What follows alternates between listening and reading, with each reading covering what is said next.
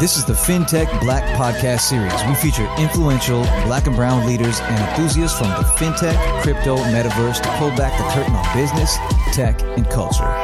I'm your host, Athul Prasher, and today I'm blessed to be joined by a distinguished guest, Iris Nevins, co-founder and CEO of Umba Daima, and Rob Richardson, founder of Disruption Now Media, as well as many other gigs he's got going on his belt. So I'm going to kick it to both of them. Iris, why don't you run first and let us give us a deeper dive into who you are. Thank you. I'm happy to be here. Thank you for that great welcome. So I am Iris Nevins. My background is in technology and community organizing. I am currently a full-time engineering manager at Vox Media. That's my day job.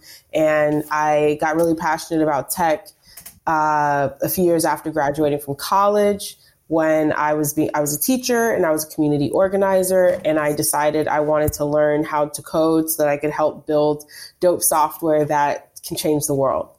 So that is what kind of led me into the tech industry. And then I've also had a passion for art and artistry. My mom's a collector, an art collector. She has beautiful art all over her house and my parents' house. And so I started picking up that habit as well. And that led me to the NFT space. Those two, passions combined, art and technology. And so my company is an agency, creative agency that helps to amplify Black artists in the NFT space. And we also do community building around different platforms and different initiatives. Nice. Thank you. So, ladies and gentlemen, we just found out who the rich one is on the pod. Okay. Kick it over to Rob. Rob, give us a little rundown. Oh, well, first of all, thank you for having me on. And I would just say my background and what I do always has to do with my story. And I'll give you the cliff notes of it. But long story bearable, when I was in the eighth grade, I really kind of got my first motivation to really want to do something with my life. But I had struggled with school before that because I have ADHD, and I'm old enough to say back then, Iris is a little younger than me, but back then they called it a learning disability. It's really a learning difference. And you combine that with being in a mostly white environment with not culturally competent teachers. It's the reason why actually Kaepernick's Black Colin in Black and White spoke to me. Like, I went through a lot of that, being in a world growing up with mostly around white people, then having to figure out how to fit in, then try to fit in with Black people. Like, all that was part of my experience. Anyway, you didn't want to hear all that. But when I told my teacher all of my dreams and aspirations, she just basically told me, like, well, college is not meant for everybody. You're not going to succeed doing that. Don't set yourself up for failure. So I'm like here in tears. And luckily, I got much better advice from my beautiful Black mother, whose words I still use today, and they provide me motivation. She said, Rob, you never have to be defined by anyone's low or narrow expectations of you. You define yourself for yourself, by yourself. So fast forward, I've had success. I mean, I got my degree in electrical engineering. I went to law school. But everything that I've done, from getting a law degree to being a community organizer as well, to running for office, and now in this space, it's all about disrupting those common narratives and constructs. Because I know that I was extremely blessed to have a good support system. I did not grow up poor. I don't have that as my story. Every Black person doesn't have that as their story. That wasn't my story. We weren't rich, but we were certainly not poor at all. Solidly middle class. I had a great support system. I know my situation could have turned out differently without that support. So my goal is to really disrupt these common narratives and constructs that people feel like is defining them, is holding them back, and really empower people to fulfill their potential. So that's why I do everything that I've done. And I pivoted into this space just quickly because I was running for office, and I live in Ohio, and Ohio, I ran as a Democrat, and Ohio's not very democratic anymore. And so we thought we were a swing state. We're not. Trump changed that or showed us that. So I thought I needed 1.8 million votes to win. I got 2 million votes and lost by 200,000. Wow. So I was like, all right. So then I had to say, okay, I'm pivoting because this is what I've been literally kind of leading up to. And then I got into the space of really starting a podcast, getting into media. And then I really began to see opportunities in this space with creators and looking at the blockchain economy, looking at Web3, and realizing that not only do we need to do more of what Iris is doing, but we also need to own marketplaces and take as much ownership and as much investment in this as possible, which is why we created disrupt art. Because if we're not owning these spaces, we're not narrating and curating the actual content in the marketplace. We're going to have to be we're going to have to be reactive to what others create. And so my goal is to make sure that I do everything possible with the opportunities that I have had to empower more creators and get more people into the NFT space, into the blockchain economy, because I believe it has the opportunity to really transform lives, and we have to catch up and make sure we're in the game. I love it. This is why Amari put us together. Very quickly, I'm a tech. Tech was my background. I was in the music industry for a while. Worked with a lot of urban artists on a lot of the record labels. Did a lot of music for a lot of horrible shows on the CW, and then all the major networks and a couple Bollywood films. So, and then now, last 10 years, it can, aggregate into really putting it all together and working on projects like this, investing in. I'm trying to empower Black and brown people through a lot of the initiatives that we're involved with, and we've been doing it. We invest in tech plays in sports, entertainment, and media, and I love it. I love this space, and now delving deep into this crypto metaverse, especially, I see a lot of opportunities. So now I know why Amari put us together. You're both fascinating. Love it. Let's jump in. So this is, okay, as a benchmark, right? The last decade, and we can probably all agree, we've all seen this everywhere. The last decade, more information has been created than there had been for, let's say, thousands of years before that. For all of human history, actually. All of human history, right? Yeah, that's the stat. Right. And so why? And then we'll get into that. So more people plus more platforms to both create and then consume and exchange and transact with other folks. And you two can jump in and some other reasons as to why, and how much history is yet to be created, meaning the centuries we've lived before. Let's hope Elon and Bezos and all these other cats figure it out. We can live a lot longer. And then for centuries to come. So data stamps, right? We're getting that with the blockchain and all of this. So we could look at even things like CryptoPunks as maybe being the cavemen of art, digital art, right? And then it may be worthwhile to hold some of this stuff moving forward. We're going to jump into a lot because your backgrounds are fascinating. And Rob, you had brought up a good point earlier that we should discuss like why, overcoming the fear of blockchain and Web3, and then Iris, you jumped in as well. Like, hey, we must organize in Web3. Let's delve down that road first. Yes. Okay. So which question should I answer first? Oh, Rob had us reading his whole LinkedIn profile. I'm kidding, man. I'm sorry. I'm like, damn, man, it's good highlights. I'm playing. I'm kidding. No, it's fascinating. No, it's good. It's good. That's why I'm deferring my time. Like, I've talked a lot. Like, I'm trying to be. No, you have a dope background. It's deserving. So I appreciate it. So, okay, Iris, you wanted to start with. I'd love to talk about fear of blockchain or organizing. I love to talk about fear of blockchain. Actually, fear of blockchain or organizing. I think there's so many barriers when it comes to understanding blockchain technology, understanding crypto, understanding the different platforms, the process of having to like send tokens from one place to another, and all the gas fees you incur in the process, and the delays that happen, right? Like, I feel like it's really kind of an uphill battle, I've seen people have transactions stuck for 3-4 days. They're trying to get into the NFT space. They're trying to participate in a project, and they just can't get it. They just can't do it on time because it's just so complicated. So I think that there's a lot of people that are just kind of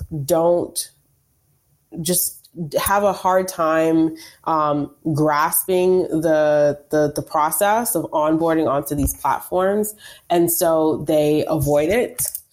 But hold on, I'm also realizing really quickly that I'm talking about a different topic. Right? I'm talking about the difficulty of onboarding as opposed to fear of blockchain.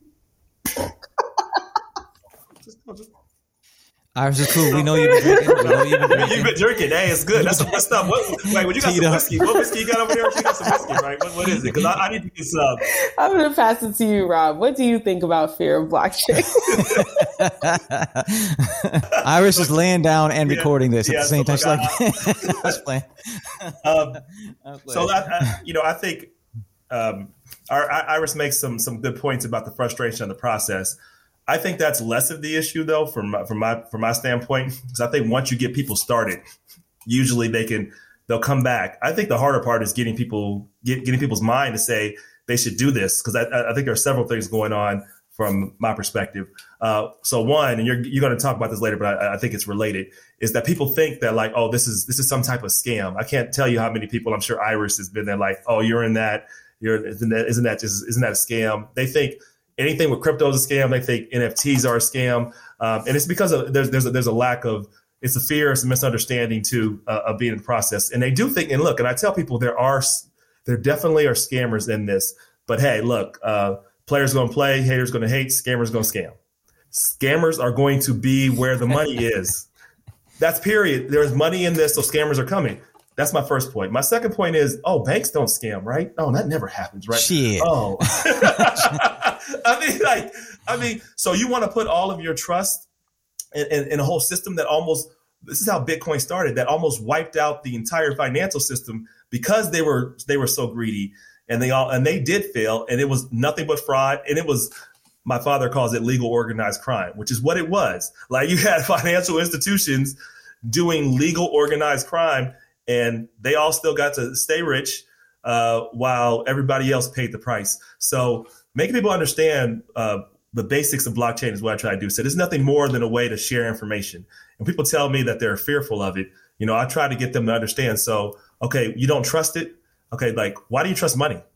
And then I get them to really kind of understand that money is nothing more than the construct that was started. And depending on how much time I explain that to them. And the other part I explain to them is NFTs, even if you don't like cryptocurrency, NFTs is a way to have a digital fingerprint. I try to make it as easy as possible. It's a digital fingerprint to keep track of an item, a piece of art, and it cannot be changed. It cannot be duplicated. So it allows us to track, making things valuable, because now you can track things and know who's ever owned it, and and it cannot be changed. And so that technology, I try to get people to understand, though, so that this is not a hard concept that people make it out to be. Yes, there's some technicalities, but it is not hard. And I also try to tell them, like, okay, people told you, you listen to all these banks and institutions that told you Bitcoin was evil. How you feel now? Had you put $1,000 in, you know how much money you'd have right now when Bitcoin started? So my thing is, I learned from, because I thought like them too then. Like, I had that a little bit of skepticism. I'm learning my lesson. Like, okay, listen, let's get on this opportunity, because this is creating lots of opportunities, lots of wealth for people that previously didn't have any wealth.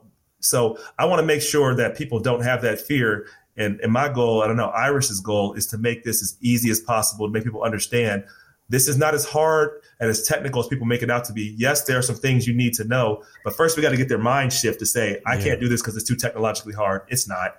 And I can't do this, and I can't trust it. Yeah. You can't trust it more than you can. As much as you can trust the bank, you can trust it more than the bank. I'll tell you that. About crypto is that some people say it's a multi-level marketing scheme, right? It's a pyramid scheme. And, I think some of the criticisms of MLM schemes are definitely valid.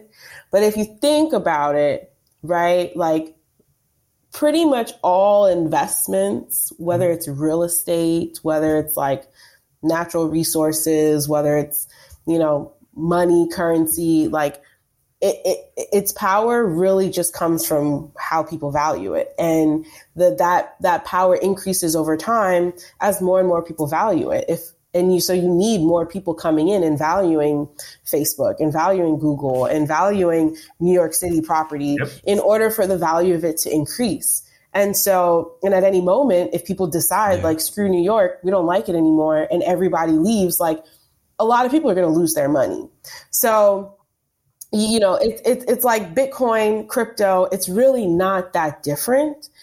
Yeah. The thing is that now, a regular person, a regular group of people, a small town, or a group of 10,000 people in a Facebook group can decide what they think is valuable and create that value and then trade it amongst themselves. And I think that is like so revolutionary. And I feel like that is what governments are afraid of, because now we don't have to look to governments and and, you know, these elite business institutions, now we don't have to look to them to tell us like what is valuable and what isn't. We can decide it for ourselves, and we can put our money behind it, and make ourselves rich in the process. It's the coolest thing ever. And I'll put a one line on there, 2 lines. So probably 50-60% of the projects could be not scams, but they just may not materialize to anything, right? Everyone's trying everything. So I look at this whole crypto. Probably more than that to me. So, I always say 80 or 90, but you guys look like you might push back. So I'm like, all right, I'm just going to put that in. I think it's 80 or 90. And I think it's 80 or 90 for sure. It definitely is. On that point, really quick, I know you make it. I just have a point I like to always say on that.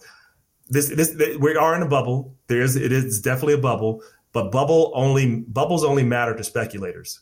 There was a .com bubble as well. So the truth is, so you have to seek to create value. And if you're creating value in the long run, you'll be fine. But if you're trying to just purely speculate, and again, as Iris said, speculation is part of the financial game. That's what people do. People are going to do that. That is human nature. And that's just going to happen. But at the end of the day, there's a lot of value in cryptocurrency. Because you don't, as Iris said, it doesn't have to be one central bank that controls an organization.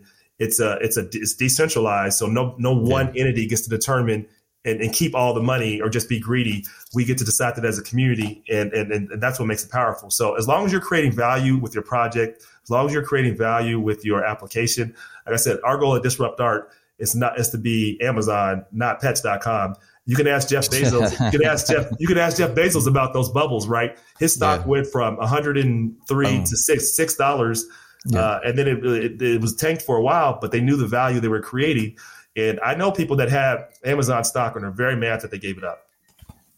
I still got some. Just playing. I'm just trying to hang out with Iris over here. See, now that I know her background, I was playing. No, and another thing, this is venture capital. This is venture funds happening in real time, right? The crypto, the protocols, the currencies. Because look, in venture, in my world, we have a 7 to 8, 9 year horizon with our fund, and then with the companies about 5 to 7 years per company, let's say. But this all is happening. Boom! We're breaking shit. We're just trying to get past, and we're being very innovative in the crypto space. But then everything's going to fall. So Bitcoin and Ethereum based projects are like on Ethereum, I should say. Those two they ride the volatility, right? It keeps happening. All these other altcoins. Often there's a new set of altcoins every time there's a new dip and then a new high, right? So just take that into consideration. Solana and Cardano are coming for Ethereum as far as like their transaction rates, but we'll get into that. What did NFTs do? And I want to bring it back to Iris and Rob's world. It ushered in a whole new class of mainstream consumers, right? That entered this crypto space because now it brought the cultural aspect into it, right? NFTs brought this cultural aspect. So then many people could relate. They're like, oh, I like this digital art. I can get down with this. I didn't understand the crypto and the protocols and the currency side of it, but this makes sense to me. So they're setting up crypto wallets in alarming rates, right? And that's great. So like anything else, get involved in whatever capacity you can and support the creators that, that you love. And then globally, it's truly a global, beautiful effort. But support your community, support the communities that you want supporting you. And then that's how this thing's going to flourish. I'll kick it back to you, either one of you, to take that down for a little bit. But it's a whole new world now. I think NFTs is, and it's not just US centric, right? The most exciting thing which that I have encountered, in my life at this point. I think NFTs, the difference between NFTs and the NFTs and your currencies like ETH, Bitcoin, Solana, etc., is that it allows like a person to create an asset or a community to create an asset that is unique. And it's that uniqueness that is just like means that now you have all these unique people in the world that can like take that uniqueness and turn it into an asset and sell it to people and have people value it. And I think the fact that it's not just artists that can use it, it's really anybody who has something to offer, something that they can create or provide to the public or to their community is like you can now take that thing and you can own it and you can do stuff with it way easier than ever before. So that's what I'm excited about. I think, the artist use case is really just the beginning. I think we're going to go way, way beyond that. Yeah, I completely agree with that. One beautiful thing, is just to piggyback on what you're both saying, is so Van Gogh back in the day was giving away his art for free or to pay rent. Now it sells for millions, but his estate never gets to touch any of that capital, any of those gains, right? With what you're both saying is now we have it locked. You can actually create the contract, smart contract, so then you can be paid in perpetuity. You can get any kind of royalty or commission that you want every time it exchanges hands. And that's dope, right? So I'm looking at this from, cause I used to be in the music space. And we're looking at a lot of projects here. Let's say Drake or somebody wants to put out a new track, but wants their fans involved, right? So I'm going to release this hot track. You can actually have the fans finance that track, and then they get to share in all the royalties that come for decades, right? That's dope. I love it. No, that is. I mean, I think there's just a whole world of possibilities. Make a couple points. One, I'm gonna contradict what I said a little bit earlier, but in terms of this. Well, I'm not going to. It's a bubble, I believe, right now in terms of how hot things are. But long term, I still think more value is going to be created. Just like .com, more value has been created over time. So if you look at the numbers, we've done right now this year for NFT trades, it's at 11 billion. It's probably over. Last time I checked, it was about $11 billion worth of trades. That might be a little higher right now. But you look at how much the U.S. alone spends on art and economic art and culture, it's $1 trillion just about, right?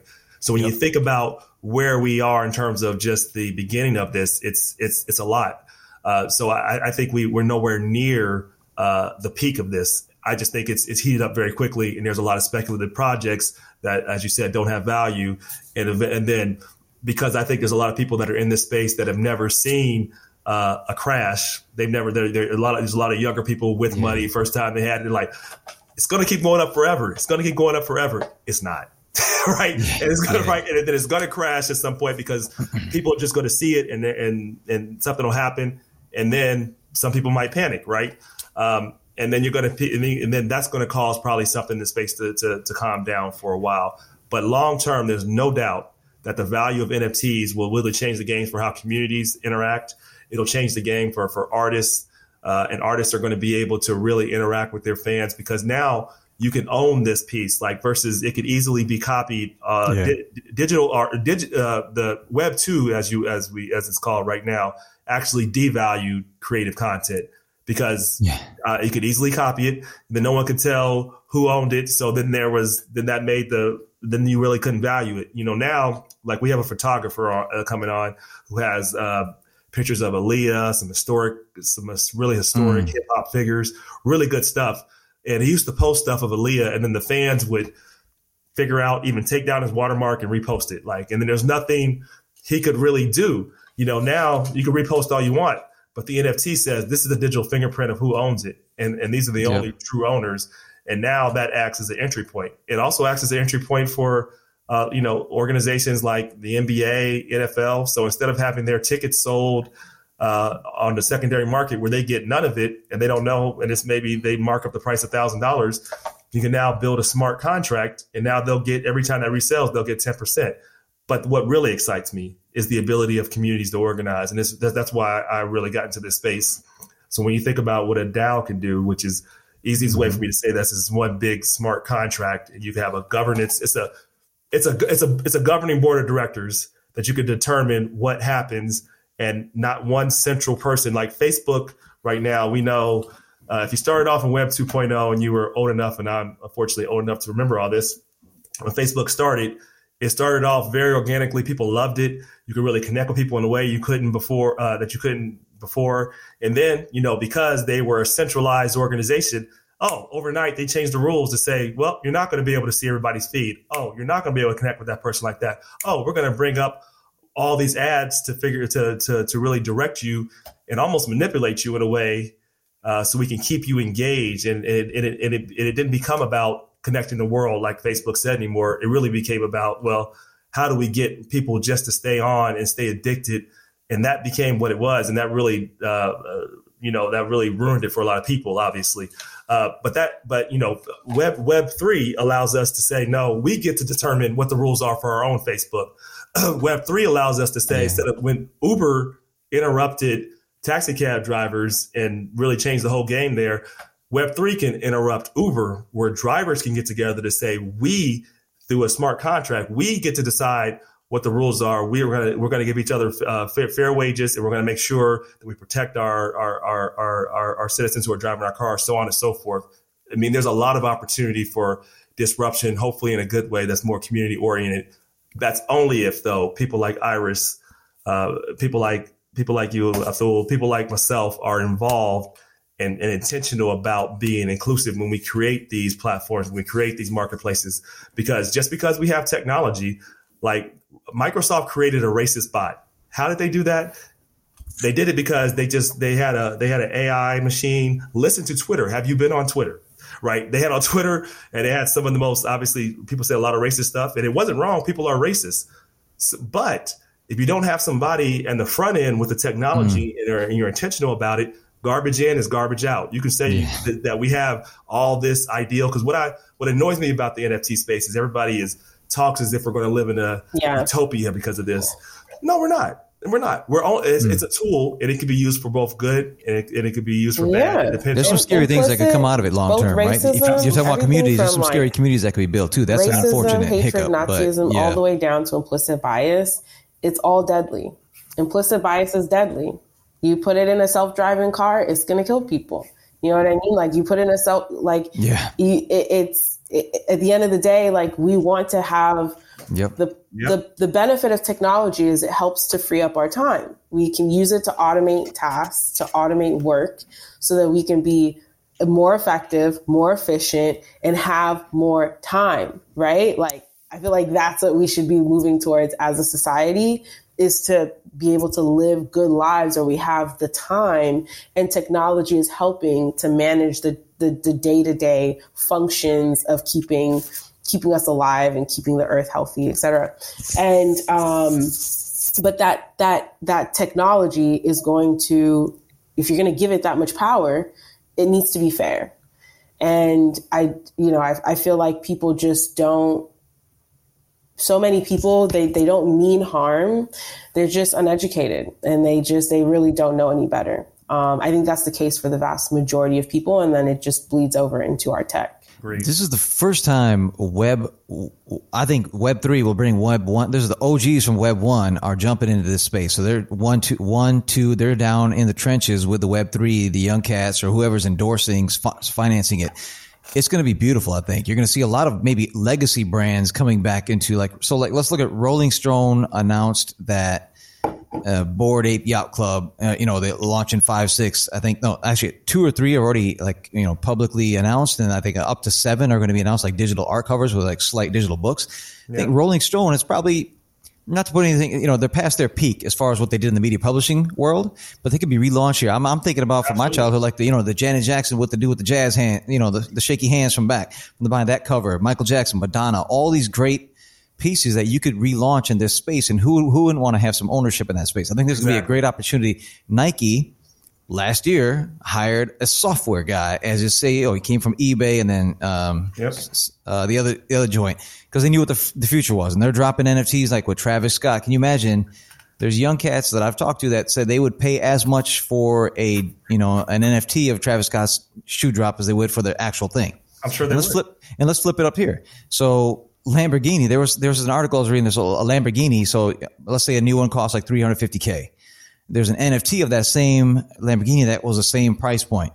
And then some guy said to that person who was buying it, said, "You're crazy. Why won't you just buy the real thing?" He goes, "Well, only one of these is going to go up in value." I'm like, damn, okay, that's something to think about, right? The car's not, So, and if you can create like a story around it, and this NFTs, and Iris, you're probably the best to jump in this because you're from this world. I don't know. No, but check this out though, right? So if I don't know, I feel like that example, people like that though, those are the kinds of people that they only buy things for status. Sure. Of course, a $350,000 NFT is the same as a $350,000 car because they're only buying it for the status. I just wanted to point that out, that not everybody has that value system. But I would think a lot of people even buying like a $2,000 NFT of shoes, that's a flex as well, right? It's just a flex in their domain. Iris, I want to take you down in this, and I would love for you to give some info on this one. So back in the day, physical art hanging in King Arthur's castle. If the castle burned down but the art survived, that art piece has history tagged to it, and that increases its value, perceived value. And NFTs, same thing. If like LeBron, or for me, a dude that's from Chicago, like if Jordan had touched my NFT at some point, that's a value to me. So I'll pay up for that, right? So creating stories and not creating your community, but creating stories, you have to curate your own art. And that's kind of what you do, right? So give us some examples around that, or talk us down that lane for a moment. Curating NFTs. And creating a story around it, right? Because the value of that. Mm-hmm. Yeah. So, it's interesting. We actually just dropped our first NFT. We've been involved in a lot of projects, either by like individual artists or by platforms. And that story is so important. I think there has to be something behind the NFT that people connect to, right? And that they feel they can identify with enough to want to actually spend the time to learn more about it and go through the process of getting it. Everything from like having to pay attention to when it's going to drop, and maybe having to bid or like sacrifice money or like pay high gas fees, or, take a break off from work so you can go catch this drop before it drops out. Like there's almost a sacrifice that you have to make. So you want to create a story that makes people feel like that sacrifice is worth it and they're going to get something out of it. And when that story is not well communicated, I think projects tend to suffer. And also when people don't give the project enough time to get that story out there, right? You have to get it out there to a lot of different people. And that is similar to like a political campaign almost. You gotta make your rounds and like go around to different communities and let them know what you're about, let them know what you're trying to accomplish. And we see a lot of people fail because they don't want to do that. Yeah.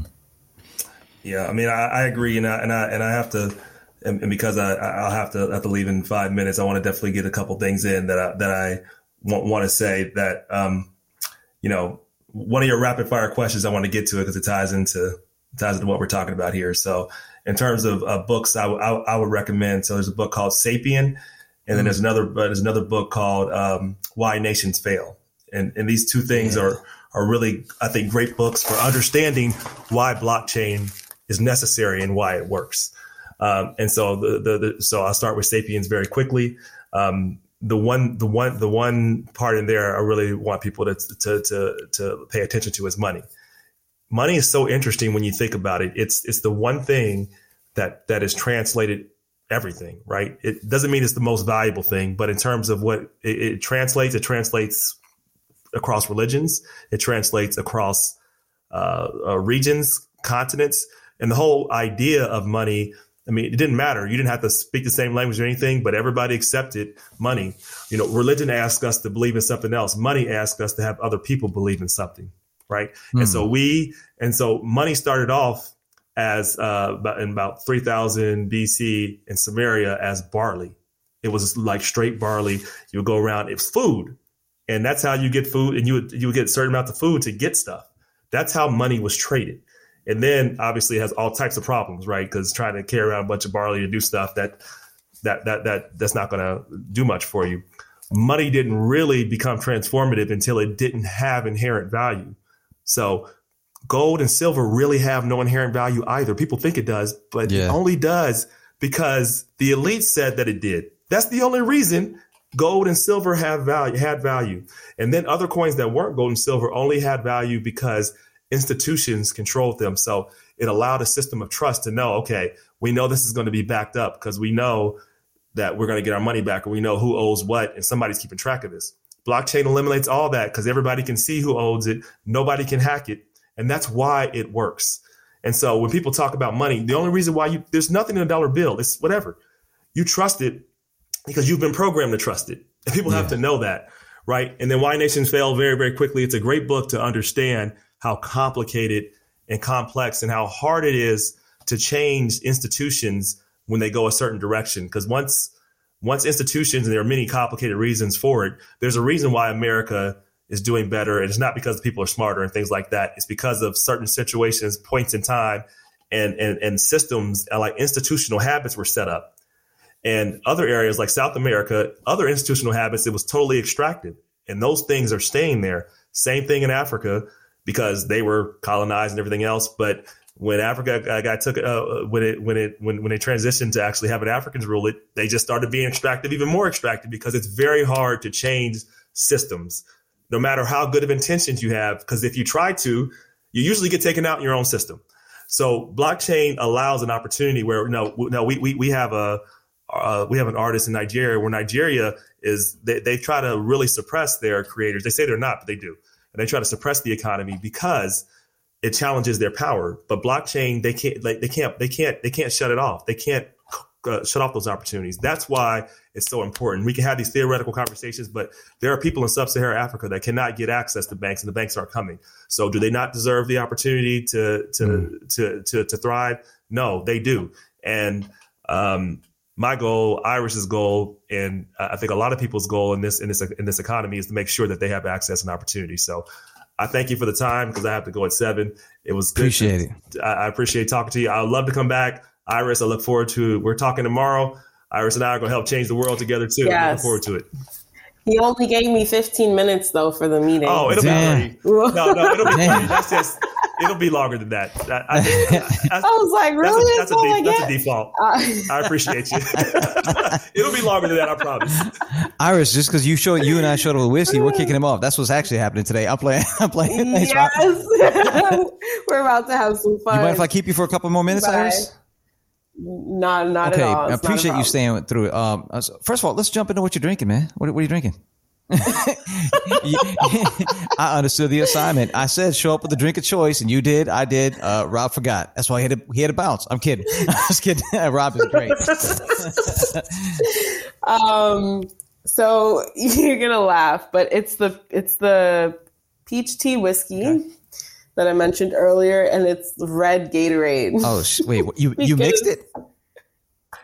Yes. Wait, are you 18? are you in college? What's going on here, man? No, but I'm 29. No, I didn't mean to ask. I'm just saying. About to be 30. So I'm still a kid, but I'm not a kid. Yeah. But we don't drink. We don't drink juice in my house. So the only thing that I had to mix it with was like some old Gatorade that someone left here that's like sitting in our pantry. So I was like, I don't think usually I'm just either a straight shots person or wine, and we have no wine. Okay. So I was like, let me make a quick. So I'm going to tell you something. Quick Gatorade cocktail. I love it. So, hey, do what you got to do, man, to get you there. So I'm going to tell you something like you're going to think is moronic and ironic at the same time. I never put anything in my whiskey or scotch like Coke or juice or anything. Cause you know why? Cause I think it makes it unhealthy. But I don't, when I was in my 20s, I would drink I would mix we'd start off Jack and Coke, then we drank Black Label. Where I'm from, people drank Johnny Walker Black. And after you get a sophisticated palate, like single malts, then you're like, oh, that was garbage we grew up on drinking that before. So now I take an ice cube, that's what we do. On the Whiskey Cube podcast, that's what we do every time. I take one cube and we say, real whiskey, real talk. But that's great. I got lazy. I got lazy. So I did, and my guys from my other pod are going to laugh at me because I do this all the time. I took Koval. I was flipping between two. Oban is my go-to. Oban, Oban. The 16, I love it. With just one rock, but I did Koval. It's a Chicago. I'm originally from Chicago. I've been out here on the East Coast for 18 years, but I'm originally from Chicago. As you can see the goat hanging behind me, Jordan. But, you're younger, so you might not think he is. You may not even know who he is. No, you're talking about Michael Jordan? You see the stew, right? You see. Oh, yeah, so I don't really pay attention to shoes or anything, but I know how important he is. Okay, thank you. That's all. And I actually don't know so little about sports that I actually don't have no idea who is the next Michael. Is there one? Okay, so wow. Okay, and this is fun. You know what? Is it LeBron? Man, come on. LeBron's like, no, I'm saying no. So he's the greatest. Kobe? I would say so. You know what? I used to think it was Michael Jordan, then LeBron. It's number 2. But after seeing Last Dance again, which really helped me, so it was a 10-part series about Michael Jordan's last year with the Bulls, right? That last championship where all kinds of shit was going on. Pippen was being for lack of, how do you be PC? He was just being a biatch. He was just being, he was like fighting about everything. He was hurt and he was just causing a lot of ripples in the team. So Michael Jordan was kind of running solo with the rest of the team. So after seeing that again, I just, I think I would put Kobe number 2. Just because Kobe and Michael came into the league with that swag, ready to win. But Kobe had Shaq for the first 3 rings, right? And he was the most, and Jordan kind of made the big man obsolete for about a decade because he could get around him, which up until then. Who? You talking about Shaq? So Michael Jordan, right? Who's the big man? I'm going to get to it. So Shaq. So Michael Jordan, so the centers were always winning MVP for decades in the NBA. Right. And then Michael Jordan got in the league. He made them obsolete because basically you put a tall dude in the middle and nobody can get by you. Right. Well, he was able to shake and juke him out and he got it. Right. He had swerve. And then he had next level stuff. And they were amazing players back then. People just don't remember. Right. And I get it. That's cool. But then Kobe and then Shaq came in, who had pretty good ball skills and was huge and he could just dominate. If he had Kobe Bryant's work ethic, like, Shaq, they could have won like 30 rings, I feel. But thank God he didn't, because I always wanted my Michael dude in front. Anyway, that's a long tangent. Let's get back to crypto or whatever we're doing. So I like your drink. You mentioned the drink, right? It's still, say it again, the name of it? Still House. Okay. And mine's Koval, Koval. It's distilled in Chicago. That's how we got on the Jordan thing. That's it. And I kind of know the owners now and they're kind of dope, but between those two, I float. It's a nice light taste. Where else should we go? I want to piggyback on what you and Rob both said. So another thing to give people confidence about why this space will not just go away within 3 days and you can get past. There are a lot of scams and weird projects out there, but one thing that gives you some confidence, if you look at Coinbase, I invest in Coinbase, right? So Coinbase is a marketplace. You can buy all the coins, the cryptos on there, and they're launching their whole NFT program where you can buy and trade, a marketplace for NFTs, which is right in your lane. Coinbase's volume was up, but their revenues were down, which is a good thing long term. And I'll tell you why. And this is going to give people confidence to stay in this world. That means institutional investors, which is like bankers, versus people like you and I, maybe like investing solo, or when I'm through the fund, it's different. But like if I'm just investing retail like myself, that's solo. We have to pay typically higher fees. Institutional investors have to pay a lot less because they're doing bulk generally, right? Or far more capacity. So that means if their volume was up but their revenues went down, that means there's a lot more institutional money coming into this space and buying up a lot of this space. So it's going to be volatile, but there's a lot more people. So the floors will be higher. I mean, it won't crash and burn to zero, or like in 2017 went down to like 1,000 or whatever it was for Bitcoin, I'm saying. It went down to like below, right? And Ethereum went down to like 100 something bucks. My cousin was in it. It was bad. My cousin back then, 2007, he's like, "Man, you're a jackass. You should get into this." I'm like, "I don't even know what this is, man," because I'm in public and private markets. I'm investing in companies, startups, and then the public markets, stocks. I'm a big tech dude, Amazon, Apple, all that. But then now, 2019, I'm like, okay, you're onto something. I got to get in on this. So 2020, I really started picking up. I'm in deep now. Let's hope it works out. But get back. So tell us about you have what you're doing with your company. It's amazing. I love it. I went on your website. It's dope. And the virtual museum, would you call it the 3D virtual museum? Because it's the best way to describe it. Yes, that was the Unseen Gallery. So it's a virtual 3D building that has 8 rooms. It has 5 exhibit rooms, 2 lounges, and a theater. And so this is our new virtual space where we can host virtual exhibits and also events and film screenings. And so we just launched our first exhibit in that space. We're really excited about it, and we want to build on it and, kind of like deck it out over time. But yeah, the company itself is Umba Daima. We're a creative agency, and we so far have been just doing a lot of different things to try and figure out how we can leverage the NFT space in a way that facilitates equity. And for us, equity is like racial equity and closing the wealth gap. Right. I think at the end of the day, a lot of oppression is rooted in lack of power, and power in our society has to do with how many resources you have. It's a lot easier to defend yourself if you got money. Yeah. So, or land or something. Yep. So So we see NFTs and in the crypto space as a way to give people the tools that they need to create their own economies and their own power. And so, yeah, we were just kind of testing things out because it's new. We don't have a bunch of money. We're not a bunch of rich people that can just kind of pull money for any idea. So we launched Black NFT Art initially to help amplify Black artists and people in the NFT space. Then we did our first exhibit along with an incubator program for artists. And we started getting into consulting where we do community building work. That's social media management, Discord setup and management, online events. And so we've just been kind of testing things out. And now we're in a place where we feel like we have a clear understanding of the problem that communities face specifically, right? Communities face in entering the NFT space. And it's lack of funding at the end of the day. You know, most of these NFT projects, whether it's Bored Apes, whether it's, Cool Cats, whether it's the Toads Project or World of Women or ON1 Force, these projects take anywhere from $50,000 to $100,000 in capital investment.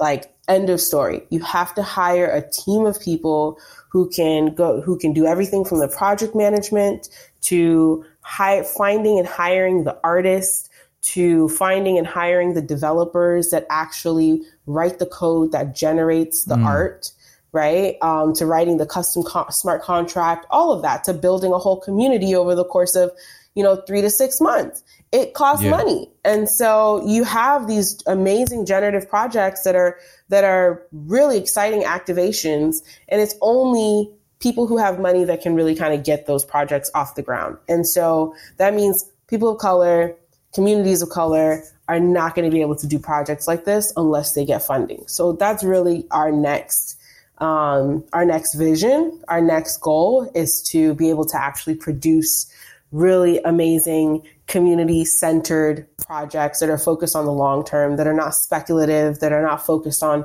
just kind of selling out and making a lot of money in one day, right? It's really about the long-term vision and long-term growth. I love it. So, and you're thinking about doing maybe a 10,000 NFT collectors drop at some point or something, or maybe smaller? Yeah. So we just dropped our first NFT, 500. Okay. We have a generative project that we're working on right now with another really amazing studio in the space that we're hoping to drop next year. That one will probably be somewhere between 6 and 10,000, okay, right? Like a full blown generative drop, and that we don't need funding for. Like, we've already kind of got that set up, right? But in terms of what we're trying to do next is we want to start, and we haven't made a public announcement about this or anything, but basically we want to start collaborating with existing communities on NFT projects. And we would determine the number that's dropped based on the size of the community. If the community is 50,000 people who are organized on Facebook, and they're engaged and they have leadership and they're really excited about the thing they share in common. Maybe it's Grey's Anatomy, right? Maybe it's Harry Potter. Yeah. Maybe it's like dogs.